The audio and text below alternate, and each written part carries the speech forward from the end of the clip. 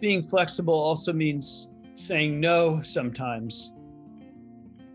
Hi, thanks for listening to Doorknob Comments. I'm Farah White. And I'm Grant Brenner. We are psychiatrists on a mission to educate and advocate for mental health and overall well being. In addition to the obvious, we focus on the subtle, often unspoken dimensions of human experience, the so-called doorknob comments people often make just as they are leaving their therapist's office. We seek to dispel misconceptions while offering useful perspectives through open and honest conversation. We hope you enjoy our podcast. Please feel free to reach out to us with questions, comments, and requests. Hi, this is Farah White here with my Doorknob Comments co-host, Dr. Grant Brenner. Thanks so much for tuning in today. We are going to talk about interpersonal problems and how they are solved. And I think this is something that we give a lot of time and energy to dealing with. And we're going to explain some of the research just in the hopes that when we understand ourselves and how we relate to different situations, it can cause us less distress and really benefit us and our relationships in the long term. Or how people try to solve them. Absolutely. Absolutely. And I think it's interesting. I mean, you brought up some research. I'm not sure what exactly got you thinking about it, but that they were really able to learn a lot about how people's attachment style, which is something that we've talked about in other episodes, can sometimes inform how people approach these interpersonal conflicts. Yeah, attachment style, that's a really hot topic nowadays, sort of across the boards. Do you think that people ought to know their attachment style? Like if you're working with someone therapeutically, are there ever times where you help people understand how they behave with others through the lens of attachment? Or do you mainly leave it implicit?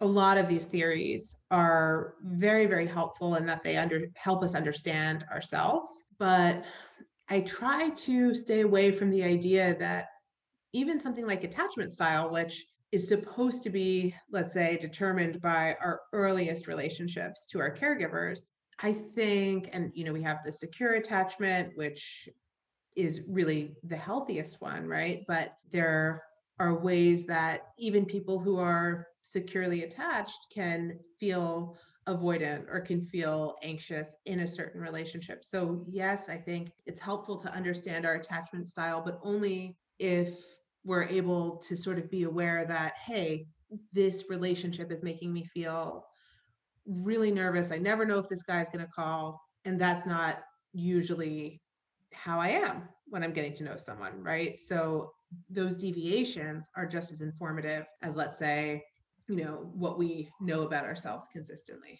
So attachment style varies from relationship to relationship and situation to situation. I think a lot of times people are interested in their attachment style as it pertains to intimate relationships, typically romantic, sometimes familial, less commonly in the workplace. Yeah. And then, of course, it's part of therapy. Exactly. So that is where these things really come out and can be discussed.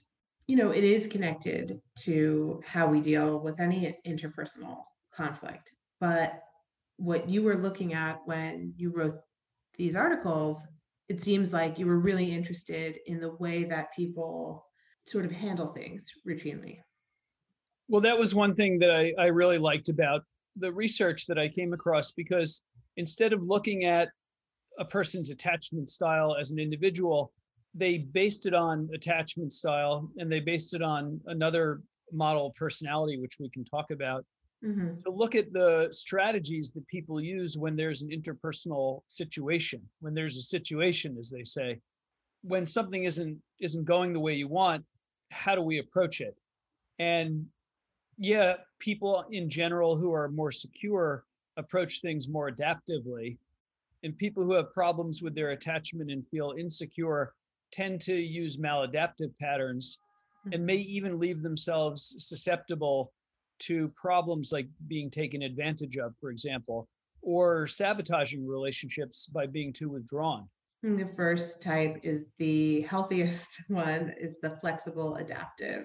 And that's characterized by a sort of openness and agile way of handling conflict, right? And it is associated with people who are securely attached.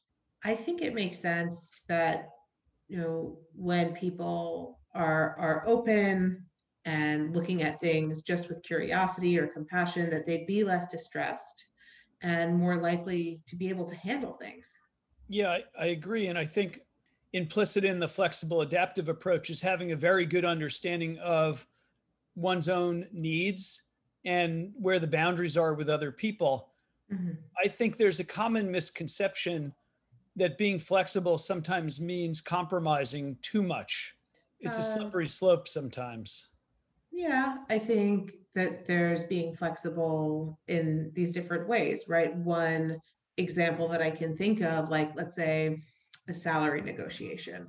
Maybe someone who's flexible, you could interpret that as, okay, well, they're not going to negotiate as well.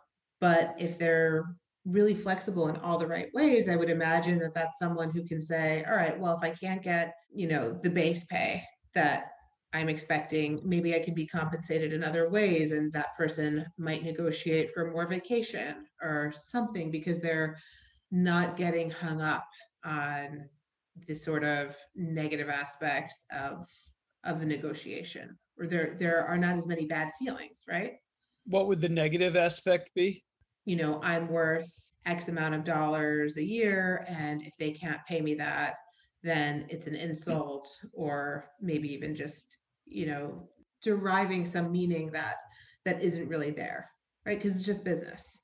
So having some kind of emotional reaction Right. that sort of distorts or strongly biases the way the negotiation is perceived, so that it's seen sort of as being disrespectful or insulting or seeking to take advantage of, rather than being understood as equitable business arrangement where both parties are presumed to be able to advocate for themselves without taking things personally.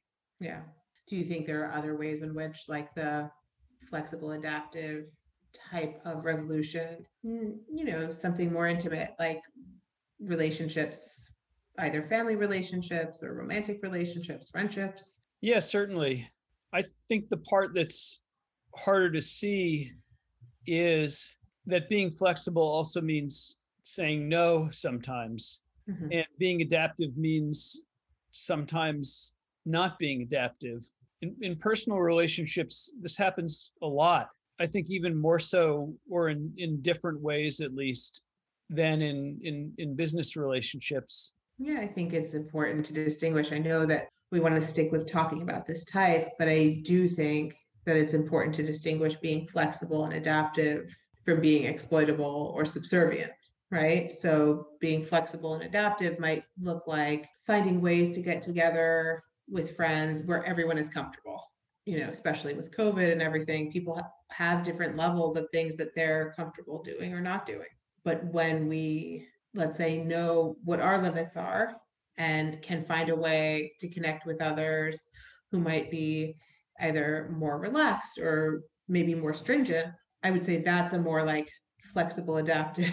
You always bring it Right. back to the same dynamic, I think. Like Really? one party is laid back and the other is more, what's the word you always use? I don't know. Uptight.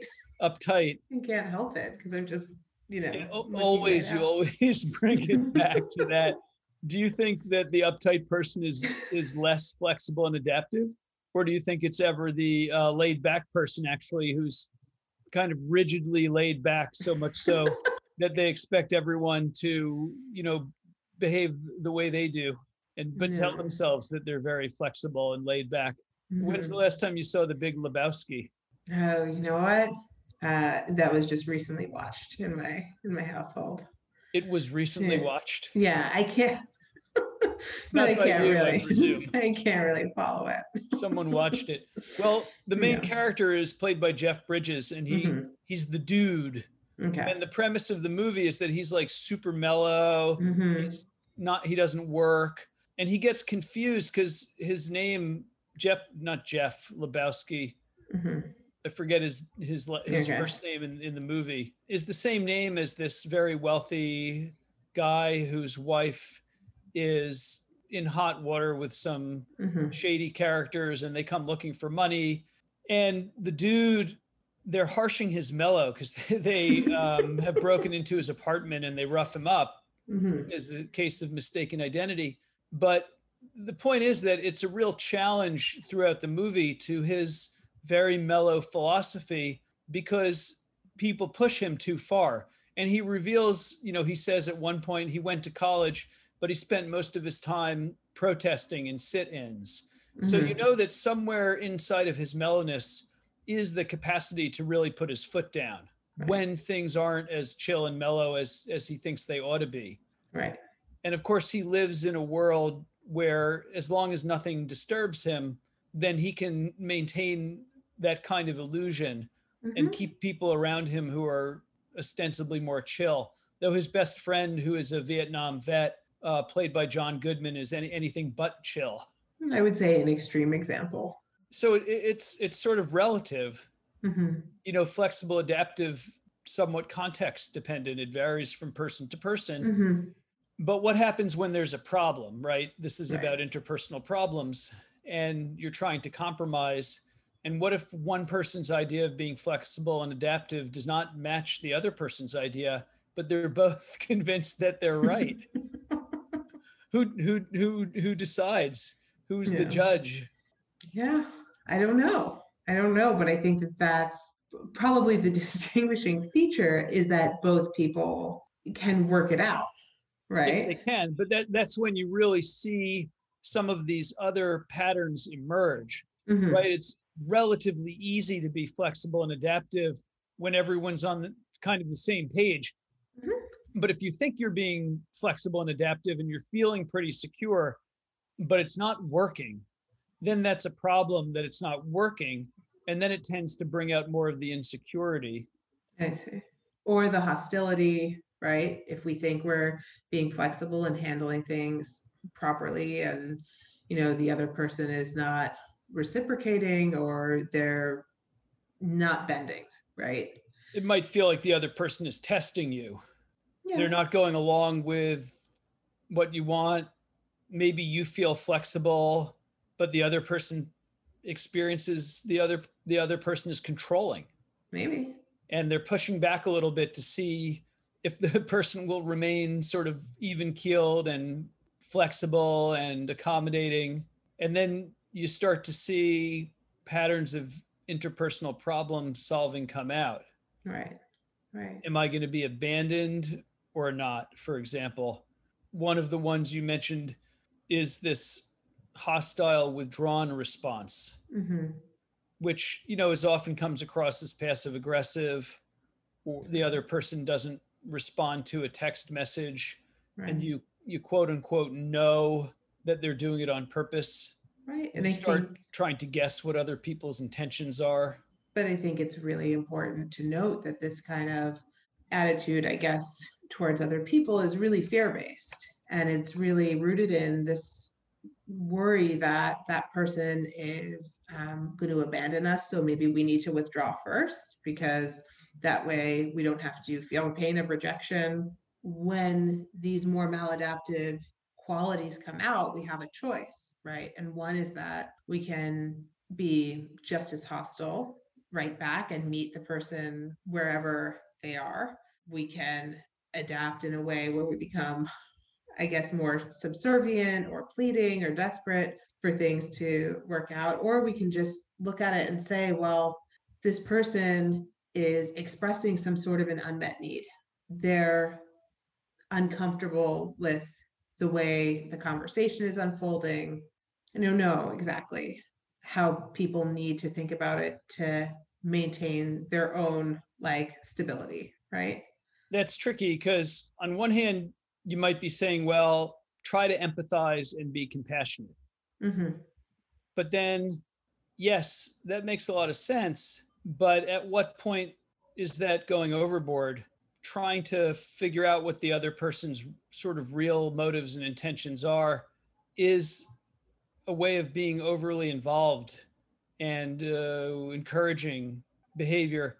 And where do you start being self-compassionate and Mm-hmm. saying, okay, this person really isn't coming through for me.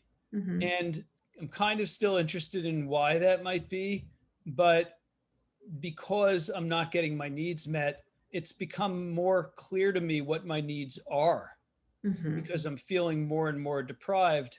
And then people have varying degrees of success adaptively meeting their own needs. A lot of Right. times it's not that smooth a process, it's more like a rupture of some sort, right? People all of a sudden realize something isn't right for them. And then they may, as you said, they may suddenly withdraw Right. themselves, even though they were trying to respond in what felt like a more compassionate, flexible, and adaptive way. Mhm. But that can end up, again, going overboard. Definitely. I think it's up to us to know where our limits are, right? So just because someone says, "Oh, why are you being so uptight about this?" doesn't mean I think we change our attitude or our beliefs. Well, what do you think about name calling? Because that's almost like name calling, like don't be so uptight. Is Mhm. that a form of gaslighting? Well, that's one of the things that's really interesting to me because I think if you read the self help literature, number one, a lot of times it's focused on the individual. So there's a huge amount written about like the dark triad personality, Mhm. people who are Machiavellian, narcissistic, psychopathic, people who are exploitative, users, exploiters, abusers. And there's very justifiably a real caution about blaming people who are victimized. Blaming people who get exploited is very problematic. Mhm. At the same time, which makes it really difficult, we know that people who have been mistreated as kids, for example, who have been neglected or abused, are more likely to get into emotionally unhealthy relationships or worse in the future, depending on how their parents treated them or whatnot. Mhm. And yet that's not the same as blaming the person. Using self-awareness to better meet one's own needs compassionately is very different from feeling pathologized and told that something is secretly your fault.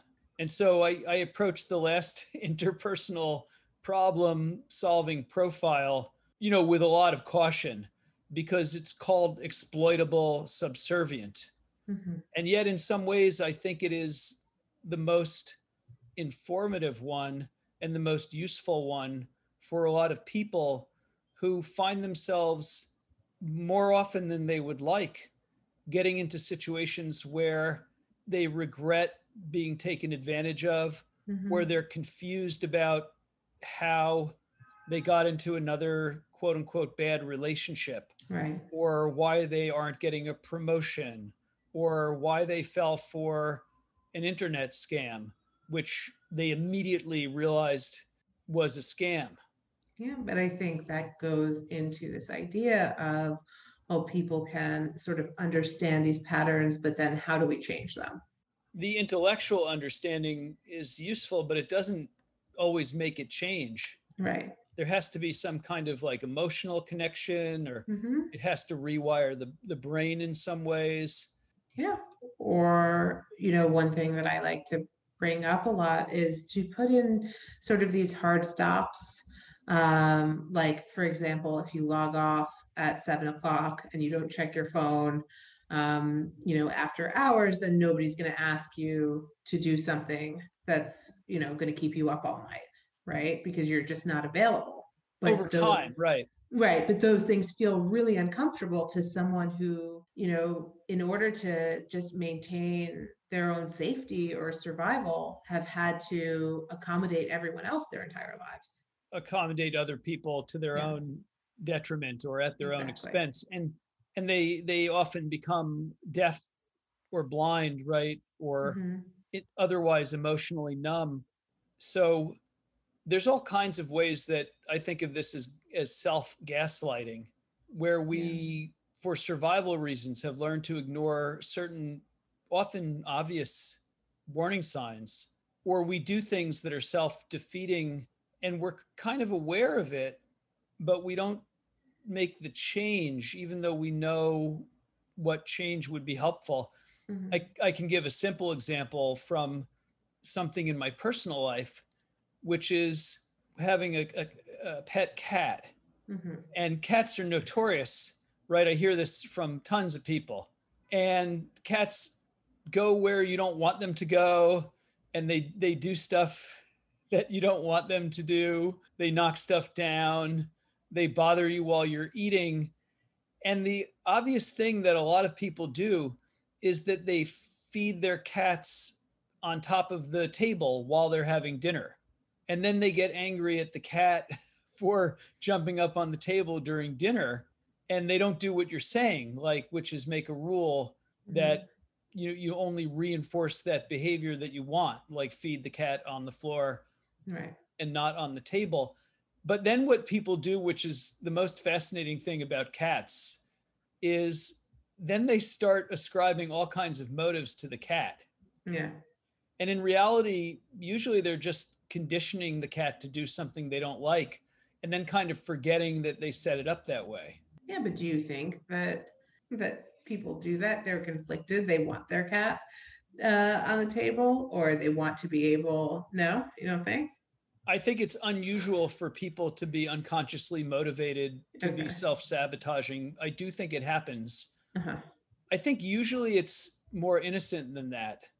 Though I Okay. think we like to ascribe motives like that to Mm-hmm. ourselves and others. It's called the fundamental attribution error, that we Mm-hmm. psychologize things more often than is accurate.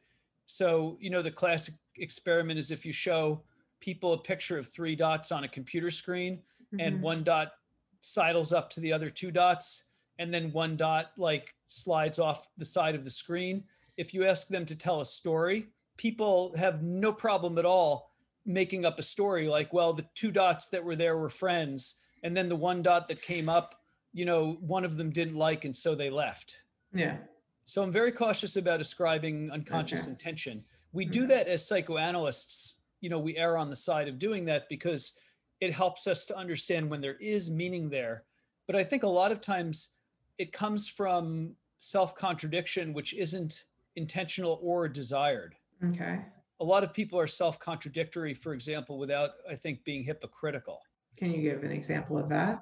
I think a lot of times it does come from early developmental experiences. Let's Mhm. say, you had a primary caregiver who was very hot and cold Yeah. and used love conditionally. And so you don't think about what that means, particularly as kids, because most kids don't develop a refined understanding of their Mhm. parents.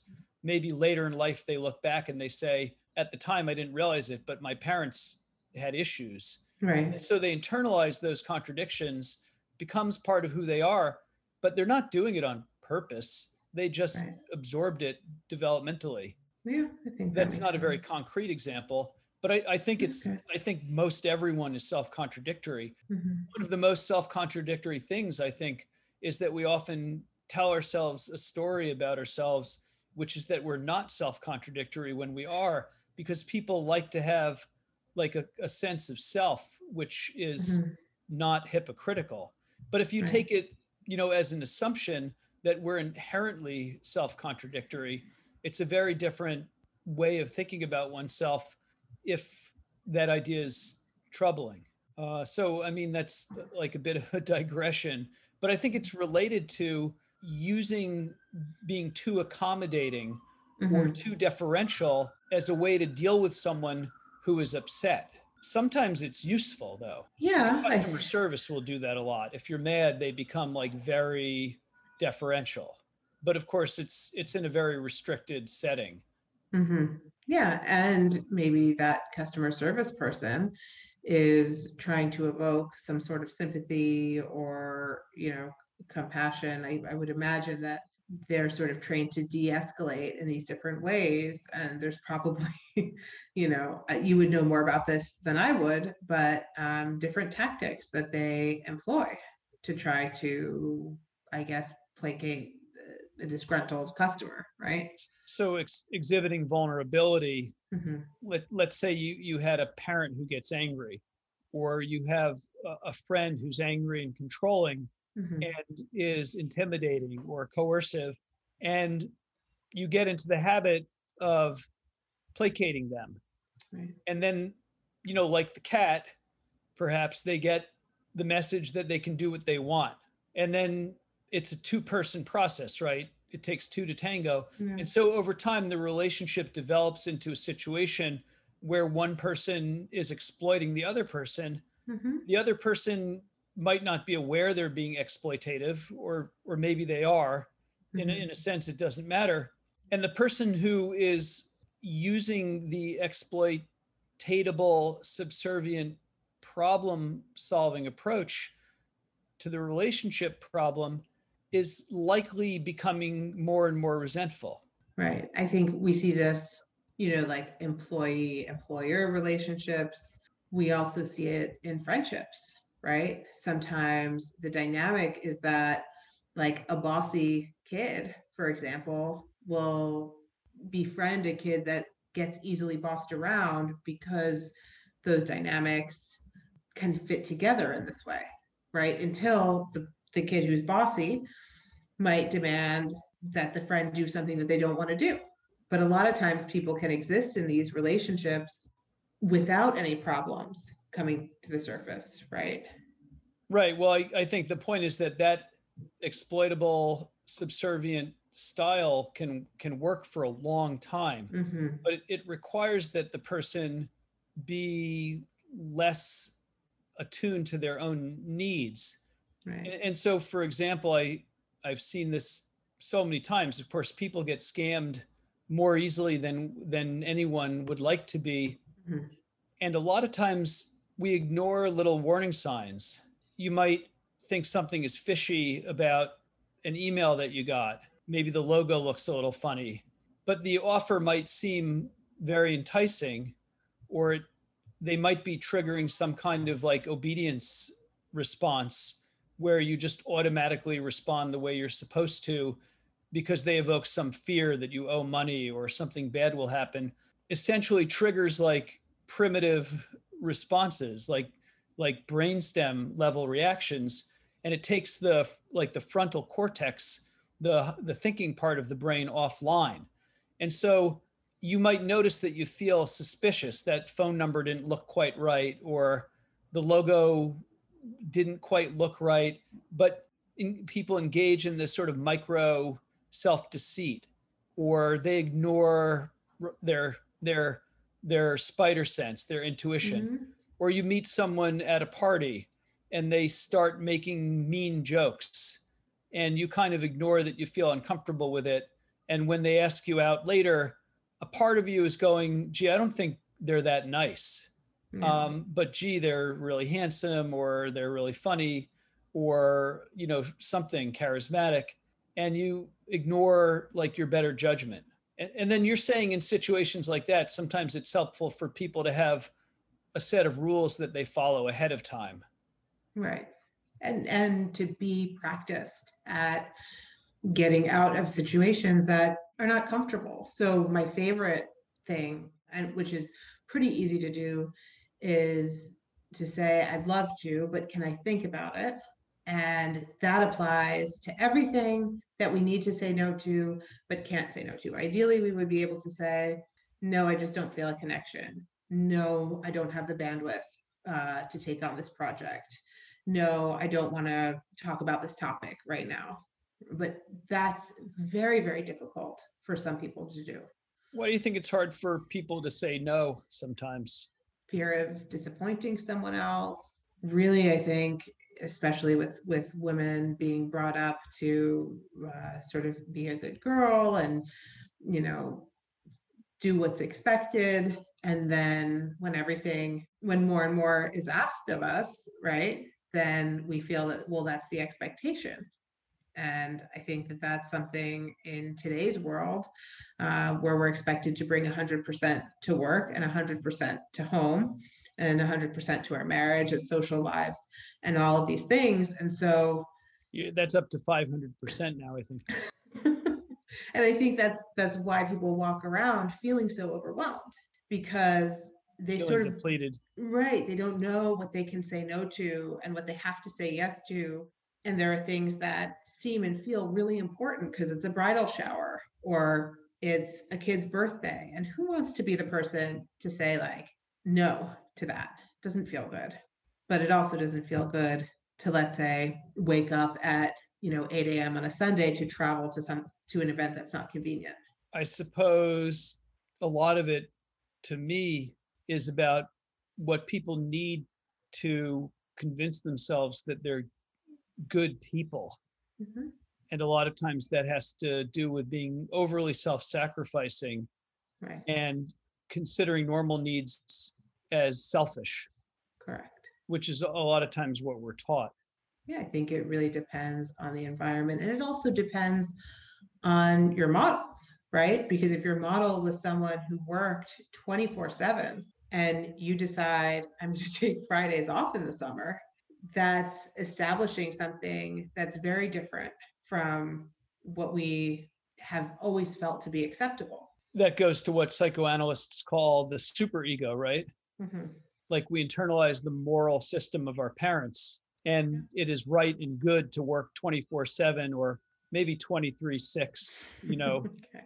I just read an article which is going a little bit viral in the news that Iceland piloted a 4-day work week and people work fewer hours. It's not, you work 12 hours, 4 days a week instead of 8 hours, 5 days a week or whatever. And they found that productivity was the same or better. And it's really cultural.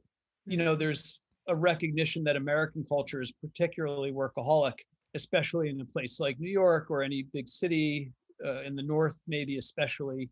Maybe there's regional cultural differences compared to Europe, where people take like a month or two off in the summer. I saw a cartoon joke that was like European versus American, like vacation message. The European vacation message was very different. The American vacation message was like, out of the office today. Actually, it was about a medical issue. Out of the office today for kidney surgery, but reachable by phone. And the European message was like, I'll be back in a week. Yeah, and I think what's toxic about this sort of culture of overexertion and is really, I think people should be able to do what they want to do, but also not to sideline their own needs for either too severely or for too long of a time. So when it interferes with regular eating and sleeping, let's say, which a lot of doctors do during residency or a first-year associate at a big law firm, right? They're not going to have time to sit down for 3 meals a day, but it's, a sort of small snapshot of time. I think it sets the stage for really bad habits, but it's not meant to be forever and ever. What happens is it becomes systemic, and then there's a power differential, and people are paralyzed, unable to change things, or the culture that they're in, like of medicine or big law, discourages people from trying to practice good self-care, with some exceptions, because it's considered to not be a good worker. And then, of course, there's some future kind of promise of wealth or success. Yeah, but that's, I guess, less and less significant if we can't enjoy it because we can't actually take vacations, right? There's generational changes. There's generational differences. It used to be much more a given that you just work hard and you do what you're told, and that's how you get rewarded and successful. But that kind of deal doesn't work as well nowadays. And I think especially in the workplace, more people are aware about wellness, and there's more of a collective sense of joining together and refusing to follow that old pattern, which changes the power dynamics in terms of hiring. Right. I think it's a healthy thing because with things like LinkedIn, we can connect with people who may have worked someplace and find out in advance what the office culture is like. Yeah. And you can look online and see what the average pay is. Right. And, the secrecy is breaking down. And of course, we've seen that with social media as a tool. for Right. positive social change as well as negative events. Mhm.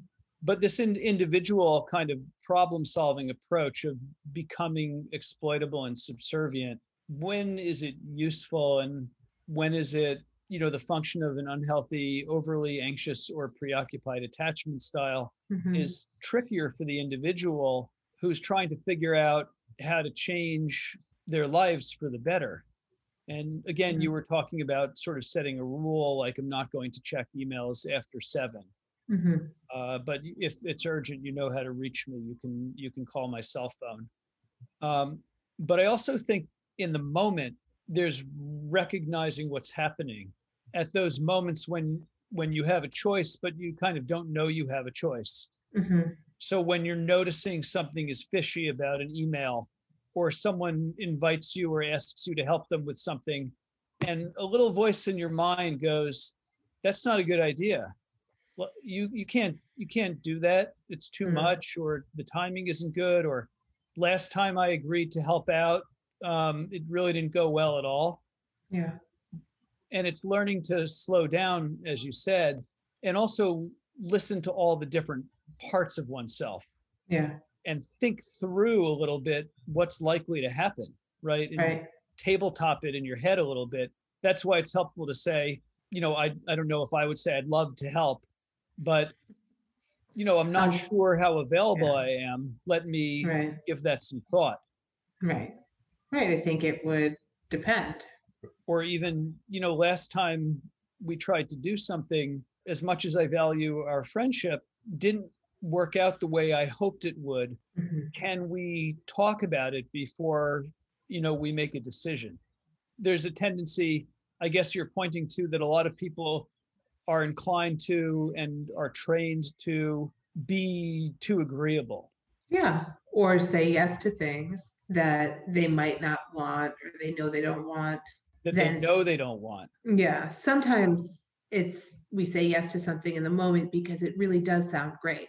But then when it comes time to get together or time to get to work, it feels burdensome. Well, I think of that as people, they make a deal with their future self Right. without their future self's consent. Exactly. But I think that's also how a lot of people get stuff done. They say, okay, I'll write that book chapter. Right. And it sounds really good in the moment, but they know that they're not going to be into it, but they've committed themselves to do something to Mhm. other people. Right. And if we know we have a tendency to do that, we can say, "God, I'd love to be the type of person who said yes to writing a book chapter." I'd love to. That's your favorite But expression. I would love to do that, but I would love to be that type of person. But I don't know how I'm going to feel would you when love to it's be due that in type of March. person? I would. I would. But it's Because I not think really who I telling am. someone I'd love to do something, has a particular emotional impact. Right. I It's wish I really, it's could. very positive for the other person, Right. for many people anyway. Yeah. And I think it expresses that we wish we could do it all. Right. I Is that wish true though? Do you wish that, you could do it all? yeah, I wish there were enough time for me to read more, think more, write more, present, take care of my patients, take care of my kids, take care. Yeah, but that's just not reality, right? So yes, I would love to have 30 hours in every day or not need to sleep or eat, but that's, I just have to work with what I have. Yeah, I mean, I think a lot of people feel the way you feel. Though I think there are other ways which are along the lines of, no, I don't wish that I could give more and more and more and more and more. Okay. Okay. I'm okay that I'm available in the ways that I'm available. And then, the answer isn't, I'd love to do that. Let me think about it. The Hmm. answer might be, that isn't something I'm interested in, but thank you for thinking of me. Yeah.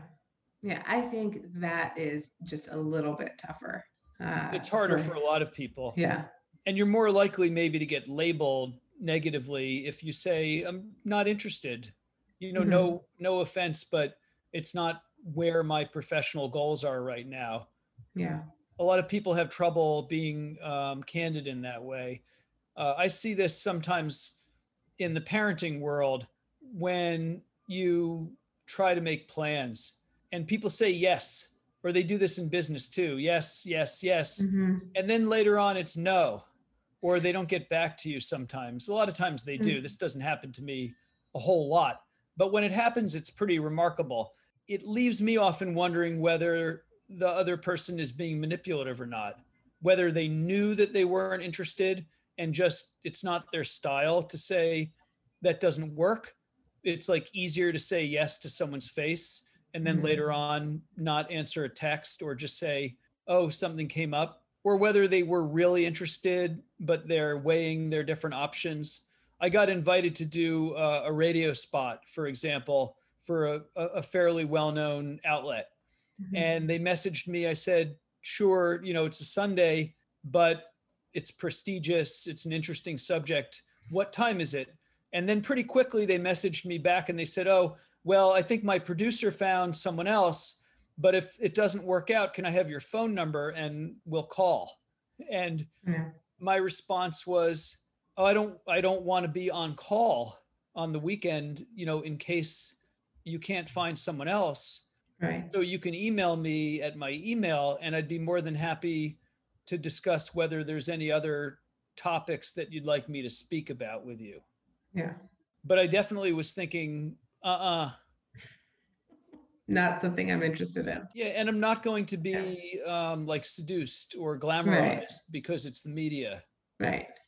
Yeah. And I think that's a tough thing. People have to be really sure that they're not missing some great opportunity. Because I think that a lot of the people who are, let's say, looking to exploit have tactics like, oh, I've got a great opportunity for you, or we'd love to have you do this. And, it can be very seductive.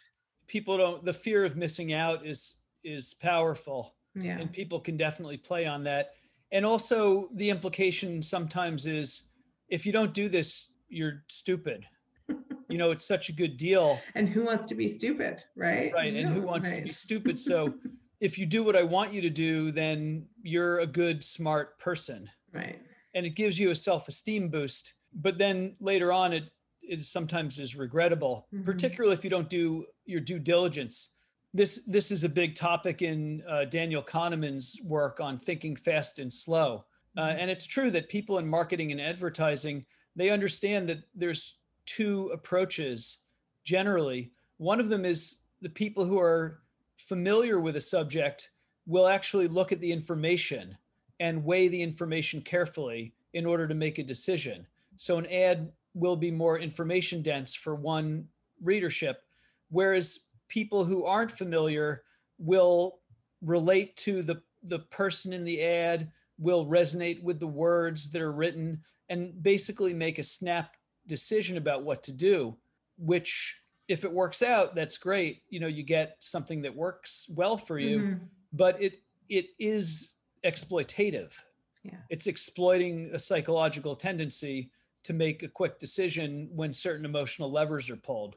And so one thing we talked about is having a set of rules. Another you mentioned is buying time and saying, I Mhm. need to think about it. Another is recognizing emotional states in the moment so that we can know who we are and then have more access to choices and decisions. Yeah. They often go hand in hand.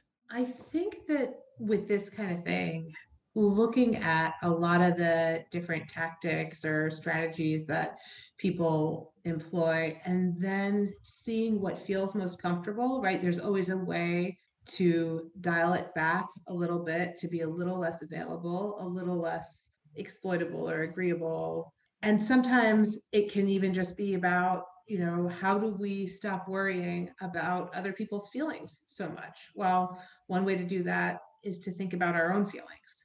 There's a lot in there. Right. Being agreeable is generally productive for people, but when people are too agreeable, then that's a problem. Right. And when do we need to be agreeable to others versus be agreeable to what we ourselves want? If what we want to do is sleep in till 10 a.m., then maybe once in a while that's okay to do. that's more nuanced when agreeability is viewed as relative to me or someone else versus just Exactly. a trait. Yeah. I think Yeah. that's a good point. It relates to self-compassion Right. and taking care of oneself versus feeling selfish all the time. It occurs to me another thing that's kind of obvious is knowing what your limits are and knowing what you want ahead of time. That way you don't have to feel put on the spot, either feel like you're going to disappoint someone or go along with what they're saying, and just refer to your own rules. Like, oh, I set a rule for myself that I don't do anything after 3 p.m. on the weekend. That's me Mhm. time. Right. And I think for people who, wherever their sort of autonomy lies, so I guess when you're in a workplace, you don't always have control over your You don't always hours. have that choice. Yeah. Right. But for when we do, I think exercising it, Right. is good. Or sometimes even, when I started practicing, I did have control, but people would be like, can I meet at 8 a.m.? And for a while, it was hard for me to say, oh, actually, I don't start till 11 because the morning What? is I know. I'm not a surgeon. Okay. I Well, don't need to be in the OR. So it's easy to overgeneralize, or, oh, a lot of people, mhm. I feel funny saying that, but having the freedom to choose is a goal that people can Right. have. So if you choose to work in a corporate environment that has this type of dynamic, it's very different to try to set a limit about your work hours than if you work in an environment that credibly tries to balance Mhm. employee health with the company's productivity needs. For sure. And I think that there are benefits and drawbacks to all of these things. There are definitely times that I wish I could clock in at an office and, have the benefits that go along with that. But we all make choices, right? So I think it's just how do we make the choices that are consistent with, you know, with what our needs are in the moment. In some broader sense, I think it's important to value oneself. A couple of years ago, I wrote a blog piece with Mark and Danny, my Your Relationship co-authors, called The Disposable Person. Mhm. And I think our culture often treats people as, widgets Yeah. who can be replaced very easily. And companies often have a lot of churn, but it backfires because then people don't feel valued. And, rather than getting used up and tossed away, they're looking to switch to the next best thing Yeah. before that happens. And so, how do we really value ourselves in the culture that we're in, whatever that culture is a much bigger question. But there's this core issue of when there's an interpersonal problem, how do I approach it? Yeah. But I like your point about the disposable person and how we treat each other. And I do think that maybe that's for another day, though I'd love to keep talking. I'm not able to this As time. always, it's a delight speaking with you. I'd love to talk for longer, See, but I know we both have other I'm obligations. actually, I'm not interested in continuing to talk. It's a role reversal. Nice. But thanks for Okay. listening. Yeah. And as always, send us your comments, requests, and we don't dislike positive reviews. Mhm. Yes. And we value very much your time. So thanks for listening. Thanks for listening to Doorknob Comments. We're committed to bringing you new episodes with great guests. Please take a moment to share your thoughts. We'd love it if you could leave a rating and review on your favorite podcast platform. You can also find us on Instagram at Doorknob Comments. Remember, this podcast is for general information purposes only and does not constitute the practice of psychiatry or any other type of medicine. This is not a substitute for professional and individual treatment services, and no doctor-patient relationship is formed. If you feel that you may be in crisis, please don't delay in securing mental health treatment. Thank you for listening.